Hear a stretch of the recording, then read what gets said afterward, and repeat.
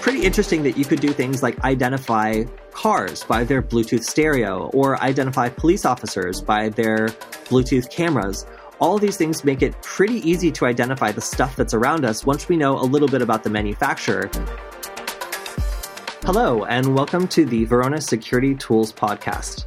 Today, we're talking to hacker Alex Lind about his creep detector project, as well as what it's like getting started with hacking when you're only in high school. So, Alex, can you tell me a little bit about yourself and what you do? Yeah, so I'm Alex, and I'm currently in high school. A lot of what I'm doing right now revolves around personal computer science projects like developing cool electronics. I'm doing some hackathons, CTFs, and a few programming competitions. I also have a website and a YouTube channel where I document a lot of this stuff that I'm working on so that other people can see what I've done and also have the resources if they want to replicate my projects. So I'm also a pretty big fan of open source and that nature. Wow. Well, that was a lot more than I was doing when it comes to hacking or computer science in high school. But I guess now that we know what you're interested in, can you tell us a little bit about the projects that you've created? Yeah, so a lot of the projects that I'm creating are to solve very specific problems for things that I want to see created that other people haven't made yet. So for example, a while back I wanted to create a device for portable war driving that I could just slip in my pocket. It's completely inconspicuous. And I haven't seen anyone really make that before, so I decided to create my own. And a lot of the projects I'm working on revolve around small microcontrollers like Arduino, Raspberry Pi, ESP8266. So yeah.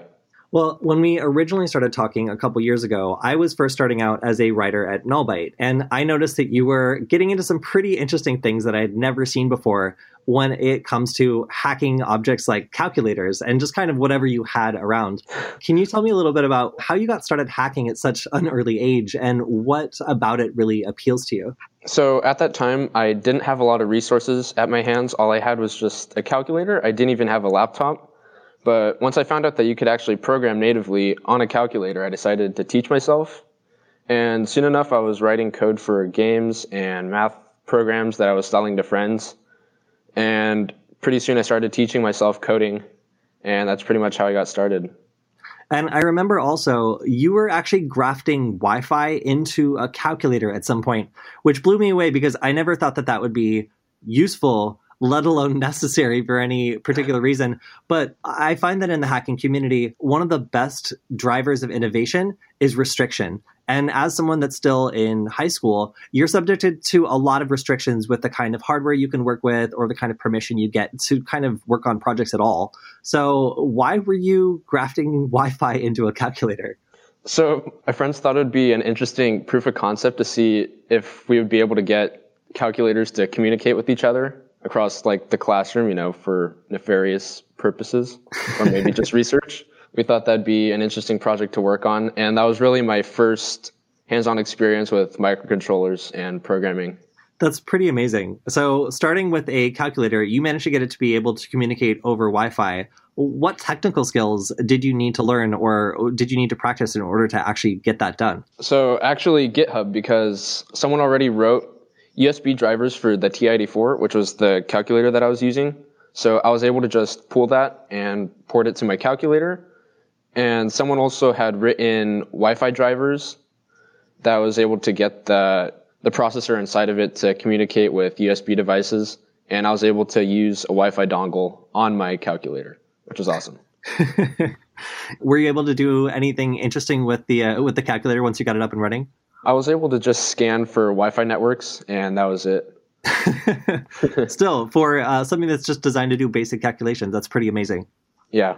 So you're kind of out there taking whatever you can get your hands on and just trying to hack it to do things that it's never been able to do before.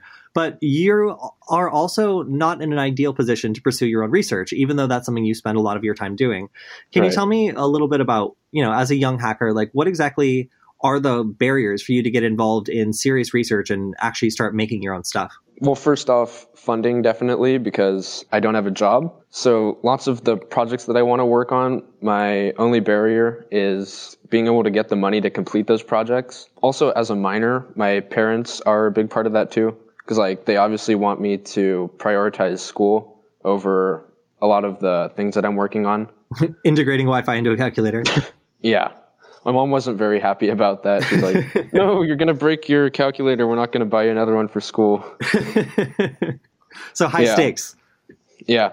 Just a lot of people don't really take it seriously when you're like a kid and you say that you're into hacking or programming.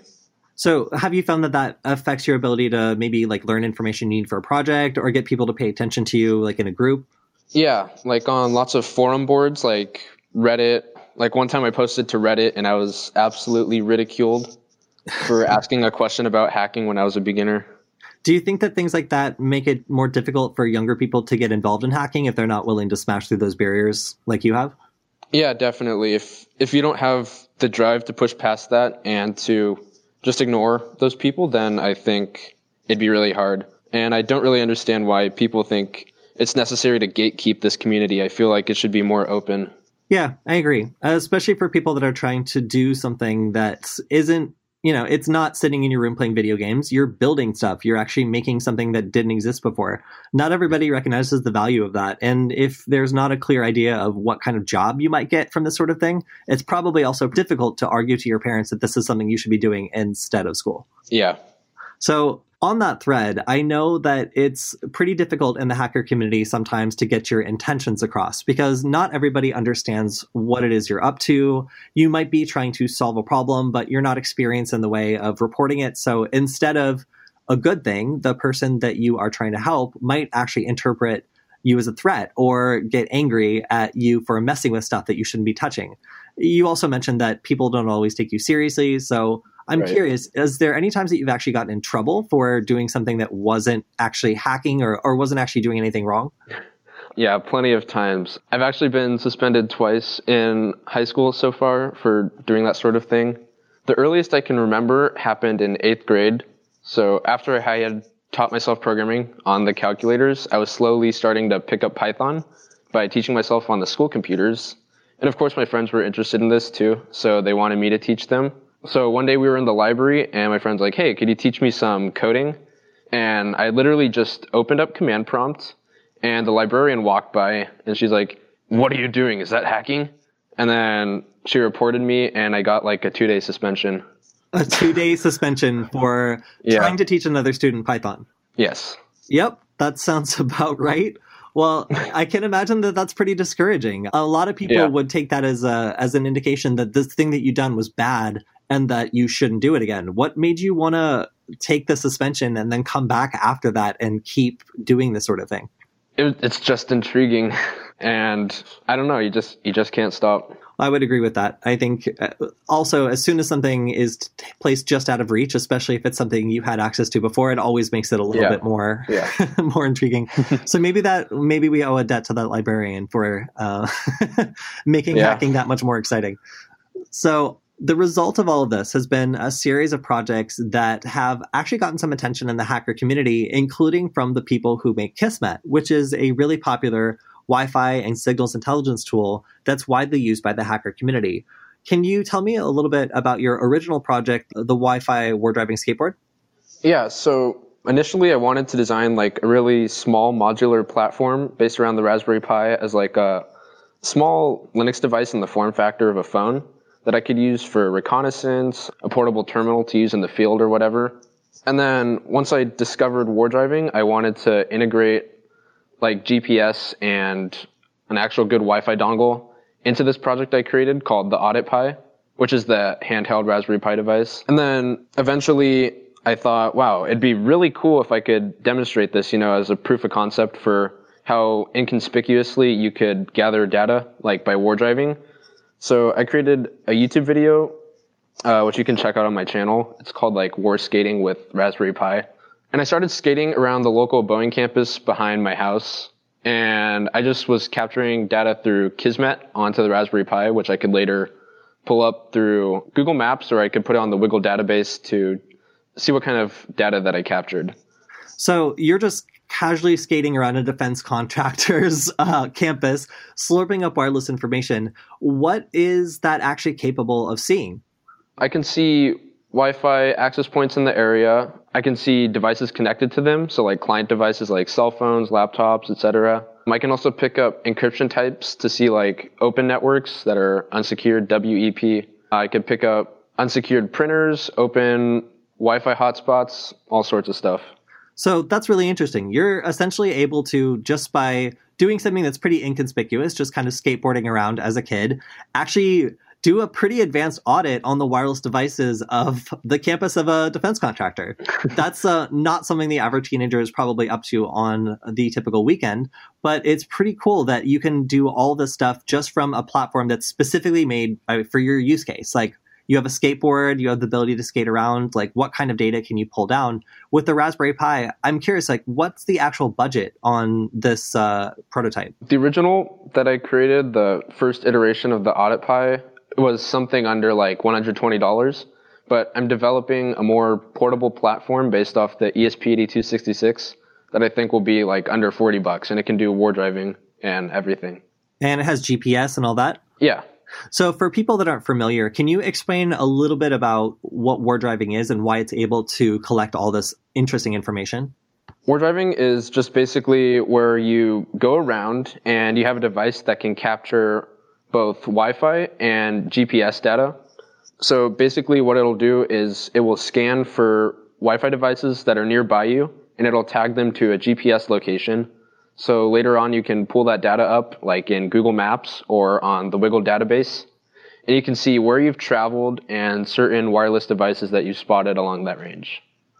So the result of this is, let's say you skateboard all around your neighborhood, and when you get back home, you have a file that has basically geolocated every single broadcasting device that's using Wi-Fi. And does that include client devices like cell phones and stuff like that?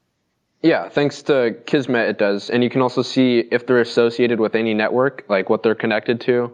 And you can also pull probe frames to see what Wi-Fi networks they've connected to before.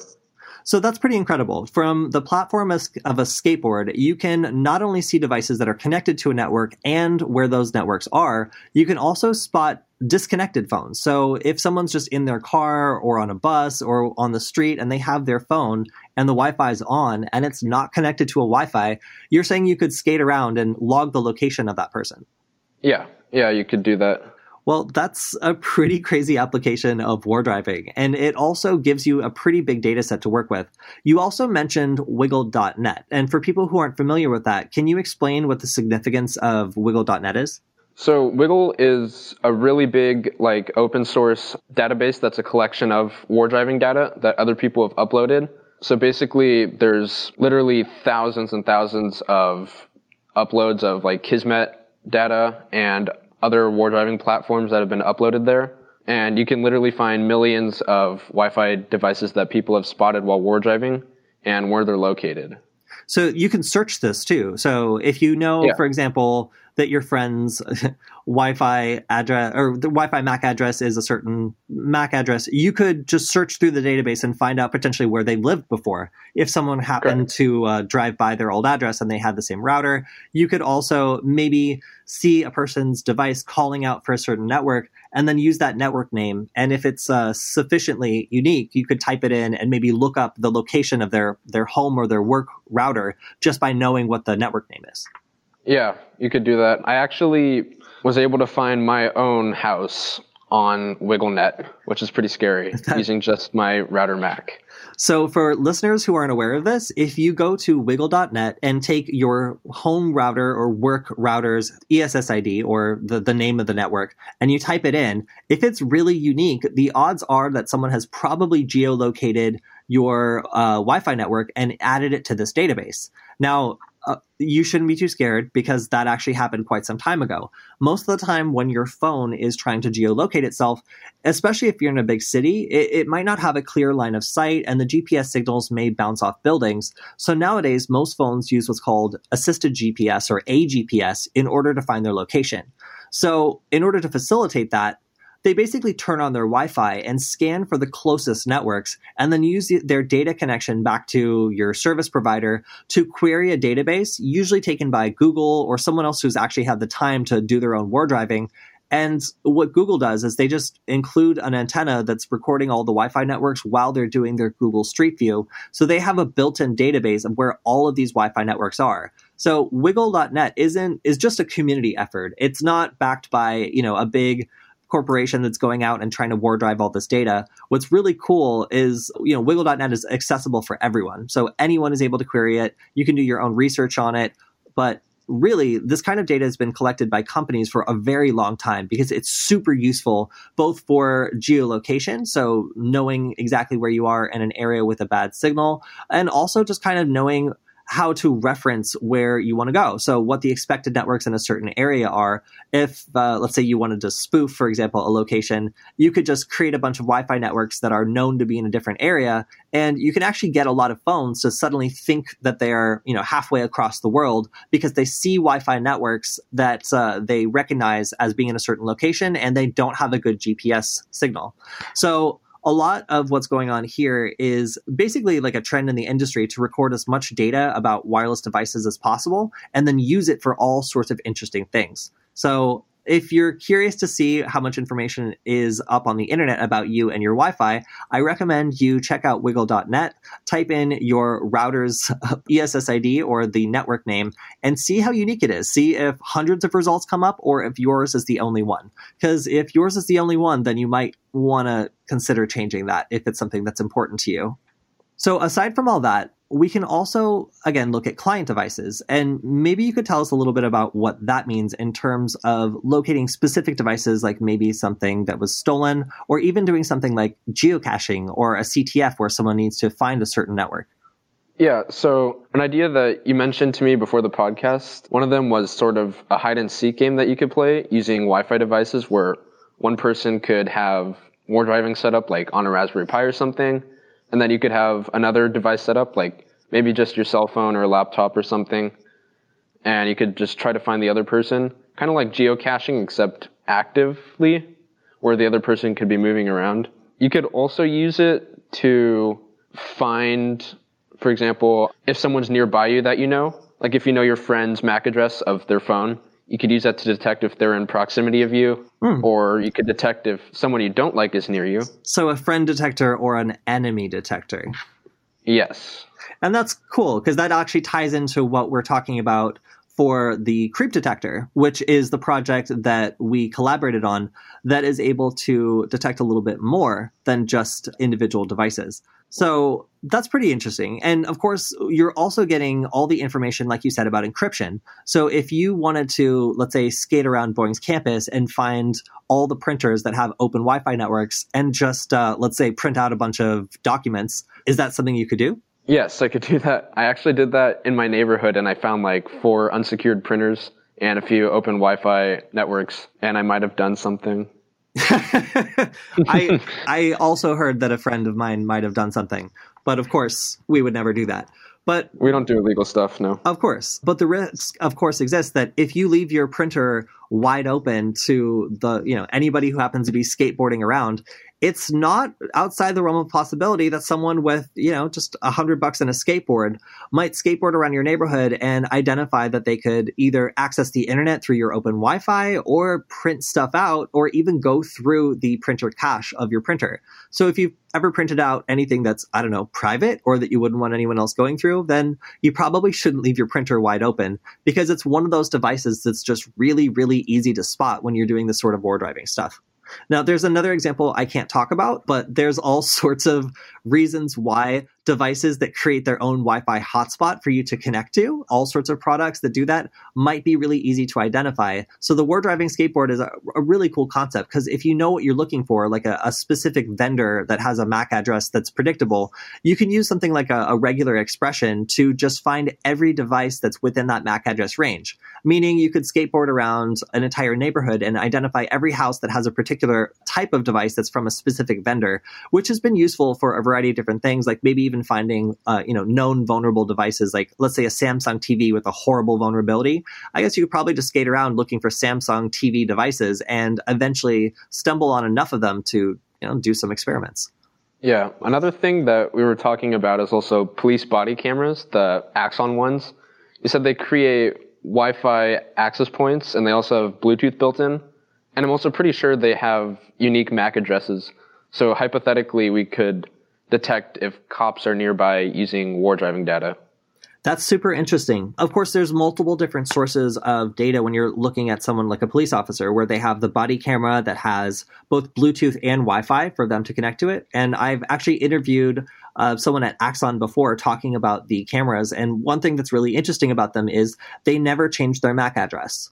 So while many devices use something called MAC address randomization to make sure that they're not easy to track by something like Kismet, they basically change their MAC address to a fake one and continually rotate it in order to evade that sort of surveillance. There's other devices that just don't do that, like your headphones or a police body camera or all sorts of other stuff that really aren't as active as a phone. These devices frequently don't have the security built in to evade detection, so or at least surveillance like the kind that Alex is talking about. So it's pretty interesting that you could do things like identify cars by their Bluetooth stereo or identify police officers by their Bluetooth cameras. All of these things make it pretty easy to identify the stuff that's around us once we know a little bit about the manufacturer, because in general, the first half of the MAC address is set by the manufacturer. So if you're Axon, you get a certain range of MAC addresses you're able to have your devices appear as. So if we know what that range is, we can just write a program that only looks for devices in that range, and boom, we've got a police body camera detector. It's also worth pointing out that I believe that Kismet now supports Bluetooth, right? Yeah, they do. I think they also support Bluetooth Low Energy, which is useful for cell phones, because even if you shut them down to avoid sending out probe frames or having your Bluetooth address show up, lots of phones still emit Bluetooth Low Energy, so you could still sniff that and detect cell phones. Are there any phones in particular that are extra bad at this? Yeah, the iPhone. Even if you shut off your Wi-Fi and your Bluetooth, it still emits Bluetooth Low Energy, and you're able to pick that up. I haven't experimented with that yet, but I've heard a lot about it. That's interesting. So if an iPhone isn't using, for example, MAC address randomization, it would be pretty easy to track using something passive like a war driving skateboard. Yeah. Well, that's pretty spooky. I also know that a lot of the time, devices like an iPhone will broadcast their name, which is frequently just the first and last name of the owner. So all these are different ways where if, for example, someone was creating a hotspot on their phone where they're temporarily using their Wi-Fi, I mean, especially if it's just their name, you would be able to track all the different locations that they popped up their hotspot with this via Wiggle. Yeah. So that's one thing worth keeping in mind. If you use your hotspot all the time and it's just your first and last name, might not be the best idea. Not only are you going to show up everywhere that you've used that hotspot and someone has war driven by you, which admittedly might not be the most common thing, but also it means that your first and last name might be tied to locations that you visit frequently. So for someone who knows about wiggle.net, or knows what your first and last name is, and the fact that you maybe have an iPhone, these pre-formatted hotspots that include personal information might be a little bit more revealing than you think when they end up placed on a map somewhere. So this kind of segues into our next use case, which was the creep detector. So after you built the Wi-Fi war driving skateboard, you kind of have a lot of data to work with. You could focus on client devices. You could focus on stolen devices. Let's say your laptop gets stolen and you want to drive around the city looking for it connected to a network. All that stuff is possible, but you decided, or we decided, I guess, when we were collaborating, that we should try to use it to detect creeps. How would that work? And can you describe the scenario where it would be useful? So the way that the creep detector works, first off, it pulls data from Kismet. So after your war driving session, you can just take all the data that Kismet outputs, which are a variety of XML files. There's like NetXML, GPS XML, and they all have data about GPS locations and Wi-Fi devices spotted. You can take that and put it into the creep detector, which is a Python utility that I wrote.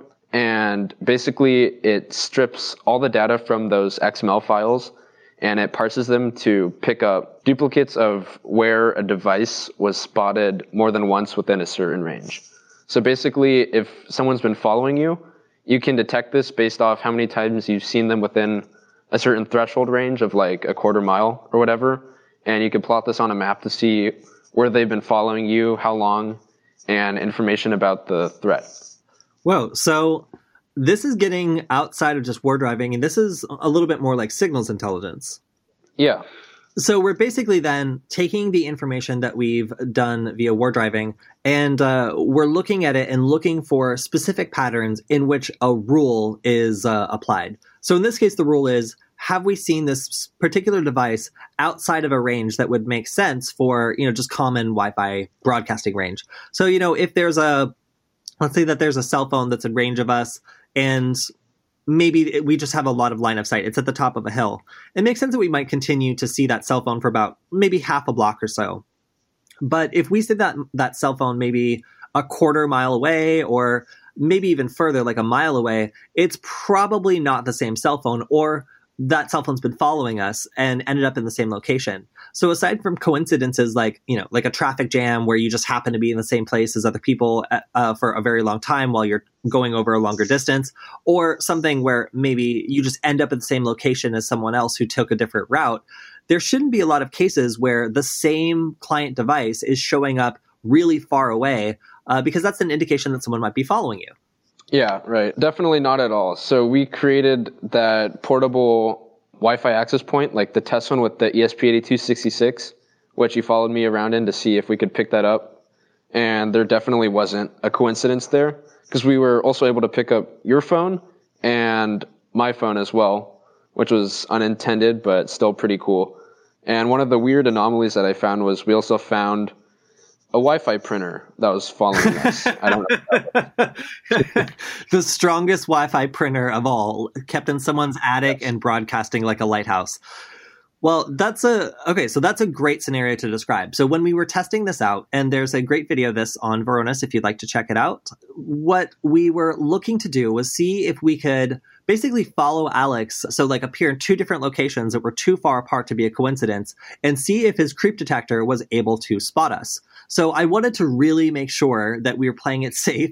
So I created a Wi-Fi hotspot. So we actually had, an access point that was following him around using an ESP8266.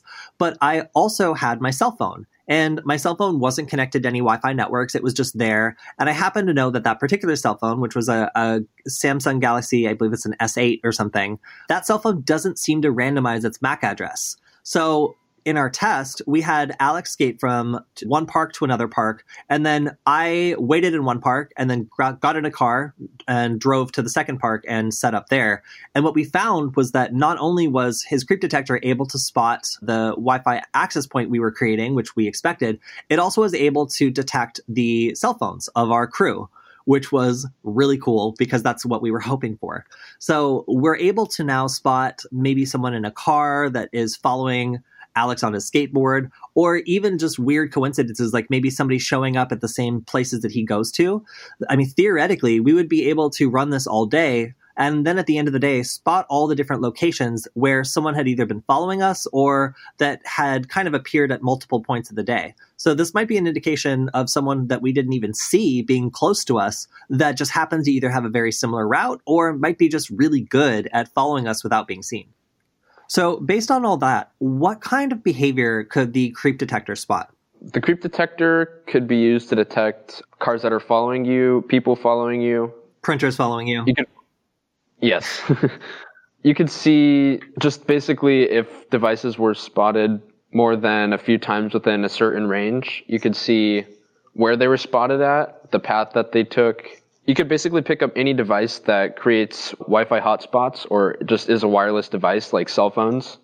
And yeah, that's pretty much it. So then you're not only seeing that someone was following you, but you're also seeing the route that they were following you on and then the specific locations where they were appearing. Correct, yeah. Well, that's really cool. And currently we're mostly focusing on Wi-Fi here, but could you also tweak it to do other interesting things like focus on Bluetooth or really where could you push this? Yeah, Bluetooth is definitely the most viable option right now, especially since a lot of integrated IoT platforms like the Raspberry Pi now have built-in Bluetooth. Also, the Wiggle app on cell phones now for Android also supports Bluetooth, so you could pick up Bluetooth devices that are nearby. And yeah. That's actually a really great point because you mentioned the Raspberry Pi setup and needing a couple of things to get started. But if you're interested in this sort of thing, you just need an Android phone. And it could be a really, really, really bad Android phone because really the only thing it needs is GPS and Wi-Fi. And if it has those two things, then it should be able to run Wiggle Wi-Fi. You don't need to have it rooted or anything to do that. And this will output your own files that you can basically go through using your own programs. Again, we just use Python in order to do this. And it makes it so easy to start cutting through this data that you can get literally just by walking or driving around. Yeah. One of the things that I'd like to work on, though, for the creep detector, it currently doesn't do live detection, so you have to take the output files and stick them through Python and parse them. But I talked to the guy who developed Kismet, and he said he's actually working on implementing a feature for that. Wow, that's really cool. I mean, the point also is that anybody who's really interested in working with this data or coming up with a really interesting use case can end up maybe getting it included in the main product. So that's pretty encouraging for anybody who might want to see if a particular application they're interested in is possible with all this sort of thing, and then hopefully be able to get it so that anyone can take advantage of it. So I guess we can maybe look forward to the creep detector being a live option in Kismet so that it can start flagging devices that are following you over a certain geographic area. All right, so that is a lot to do. And we talked about all the different things that you needed in order to kind of take just this project that's out there for anyone to use and turn it into your own kind of signals intelligence platform. What did you need in terms of skills to make this project happen? For the creep detector, it was mostly software-based because it was written afterwards and we would use it to parse through the Kismet files. So we're actually using Python running in Jupyter Notebook. Some of the libraries we're using include Pandas, which is for rendering data tables, Folium, which is a mapping software based off Leaflet, which is a JS library for open source mapping. Also, I had to know how to use regex to parse through MAC addresses, and Elementary, which is for XML parsing. And that's for the format that Kismet outputs to, right? Yeah. Cool. So, I mean, if you want to get started with this sort of thing, if you know a little bit of Python, then Jupyter Notebook is, Alex, you didn't know Jupyter Notebook before starting this project, right? Never even heard of it. What would you say about Jupyter now, having tried it for a while?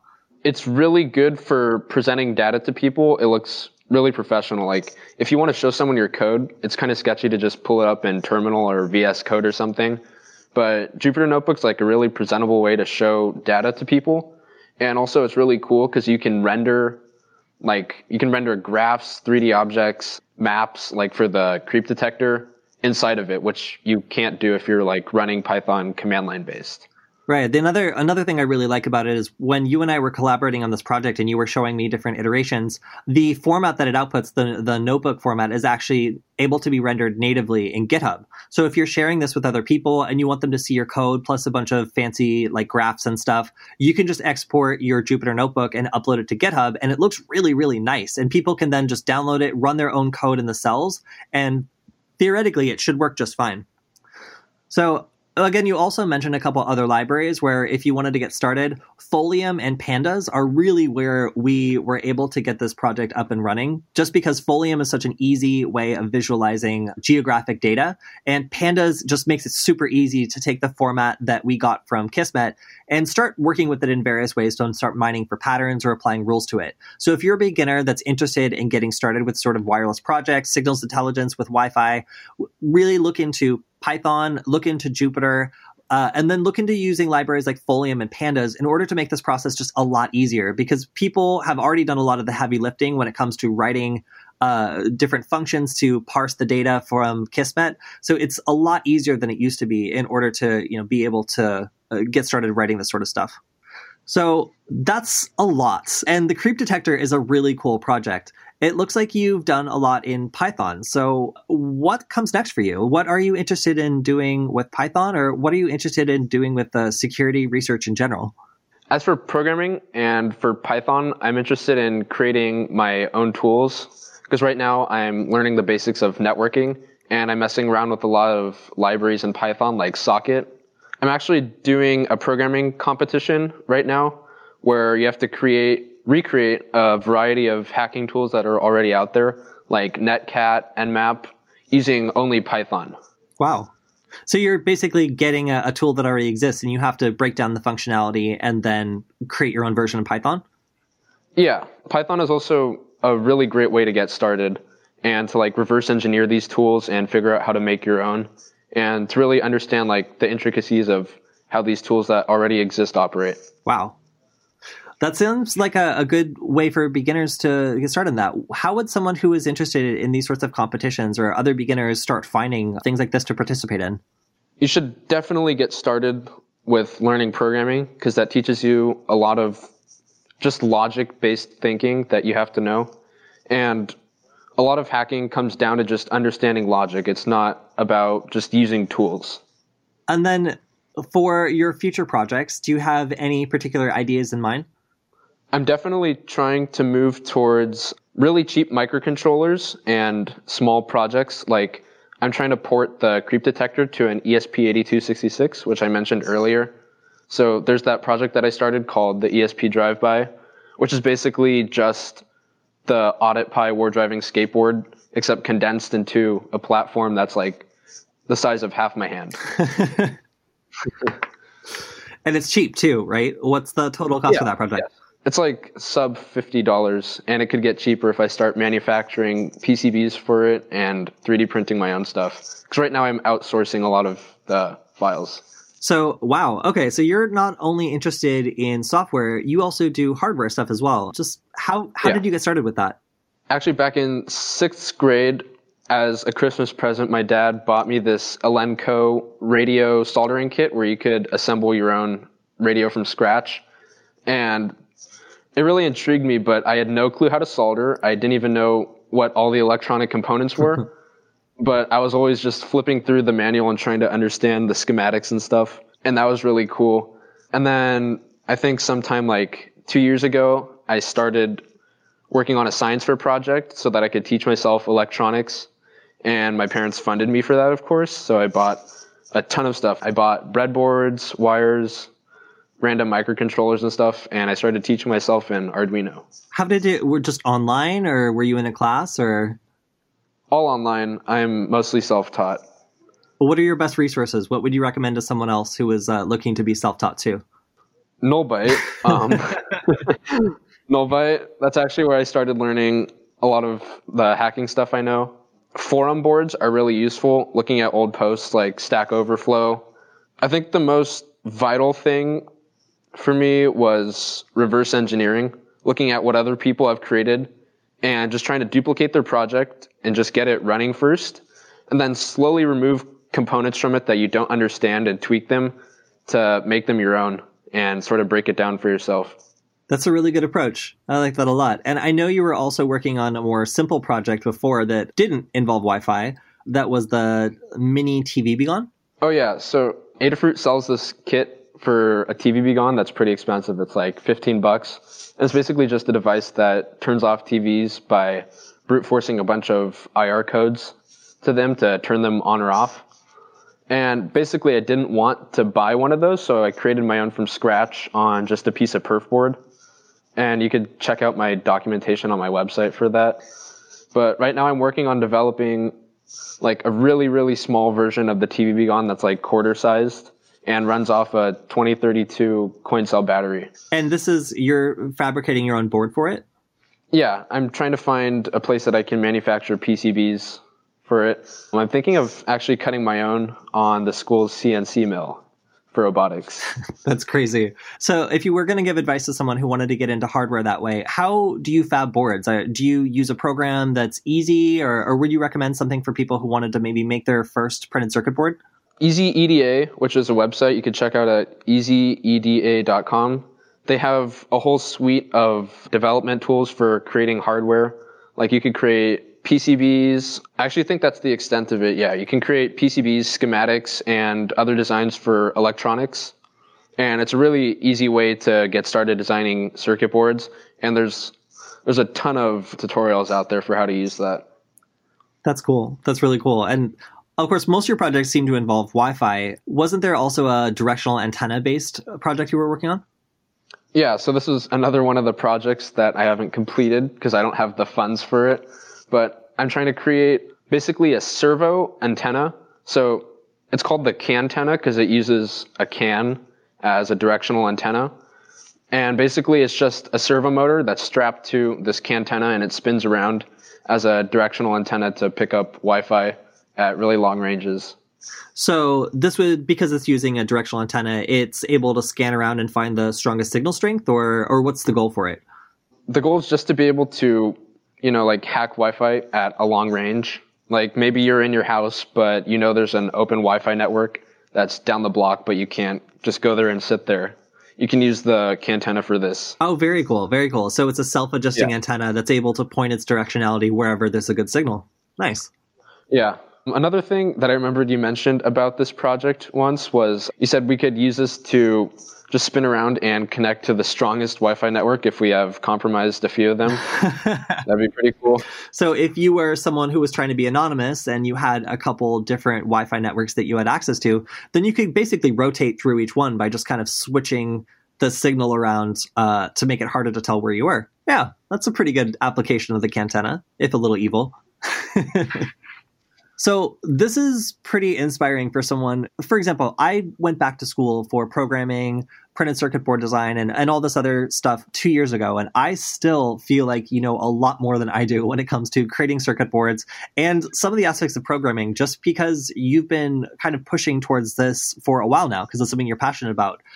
If there was someone else who is in a similar situation as you, where maybe they don't have the best funding, maybe they don't have the best support, maybe they're not taken seriously when they're asked questions in their community, what would you tell them, or what advice would you give them in order to get started with the kind of stuff that you're doing? Probably the most important thing to understand is that you have to have self-motivation to push yourself forward in all computer science fields, because most of it is going to be just whether or not you're passionate about learning this stuff. It's not really something that you can learn by just going to school and studying like traditional schoolwork or coursework.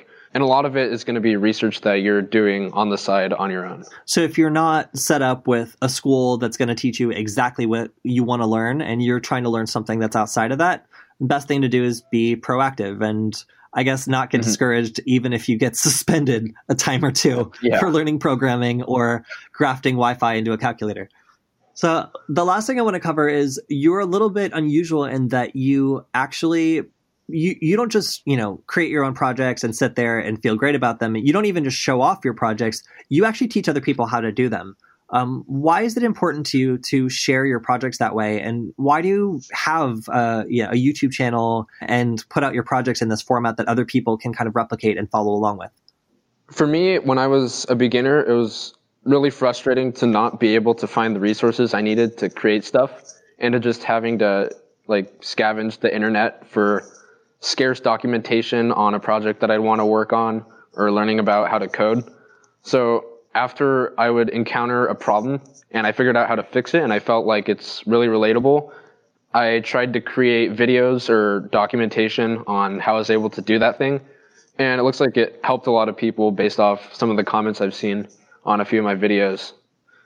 Yeah, well, in general, it's pretty difficult to find someone who's willing to take the time to not only document their stuff well, but then appear on camera explaining it in a way that makes sense, that isn't, maybe just text over screaming techno music.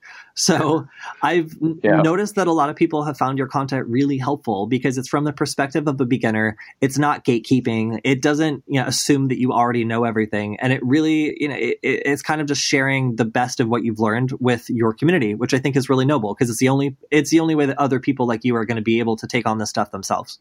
Yeah, I'm a big advocate for open source, and I think it's really something that's driving the hacking community forward. So I guess based on your experience then, if there was someone who had their own project that they were excited about or they wanted to share or they wanted other people to be able to take advantage of too in that kind of open source community spirit, where would they get started?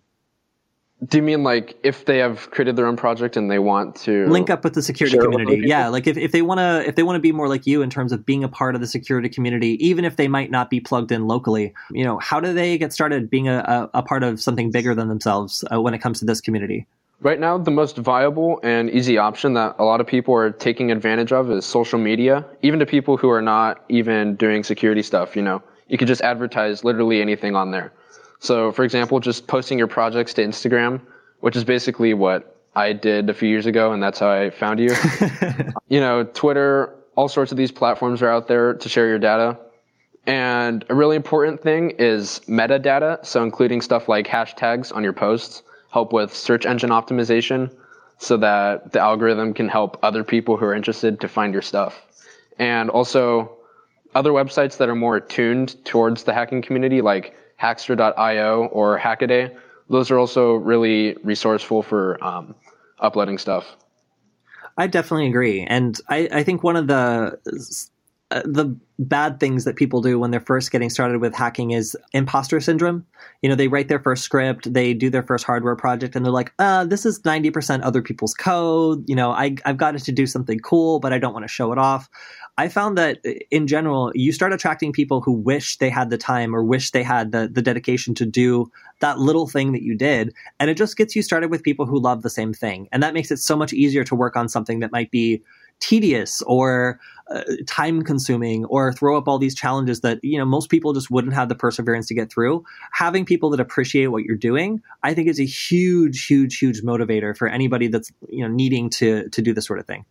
I feel documentation is also really important. Like you said, even creating the most little thing, I think you should document it, even if it's just for yourself, because that helps you to see what you've done and maybe in the future look over and go, wow, I actually have learned a lot since then. And it really helped me. That's amazing. So in the future, what do we have to look forward to? Are you going to continue with your website? Should we check out your YouTube? What's the best way to keep up with the projects that you're working on in the future? For my project updates, you can check out my Twitter. I also have like 20 concurrent projects that are going on right now, and I'm trying to film content for them for YouTube. So hopefully I have stuff coming out for that soon. So you can check me out at Twitter at Alex Lynd, which is Lynd. You could also check out my YouTube channel at the same name. And then you could also see my website at alexlynd.com if you want to see blog posts, documentation on projects I've been working on, and other cool stuff. Awesome. Well, thank you so much for talking to us today. I really appreciate getting the perspective of a beginner who's just jumping into the community, because I think it's going to benefit a lot of people who might be on the periphery and have always wanted to get involved, but maybe not felt like they were going to be welcomed with open arms. I mean, you're definitely someone who has been welcomed because you contribute a tremendous amount to this community. So thank you for taking time to talk with us today. And I'm looking forward to see what you're going to work on in the future. Awesome. Thanks a lot, Cody. Cool. All right. Well, good luck on your final. And thank you to all of our listeners for checking out this episode of the Varonis Security Tools podcast. Make sure to check out our awesome resources for keeping your data secure with our attack workshop. And yeah, thanks for checking us out. We'll see you next time.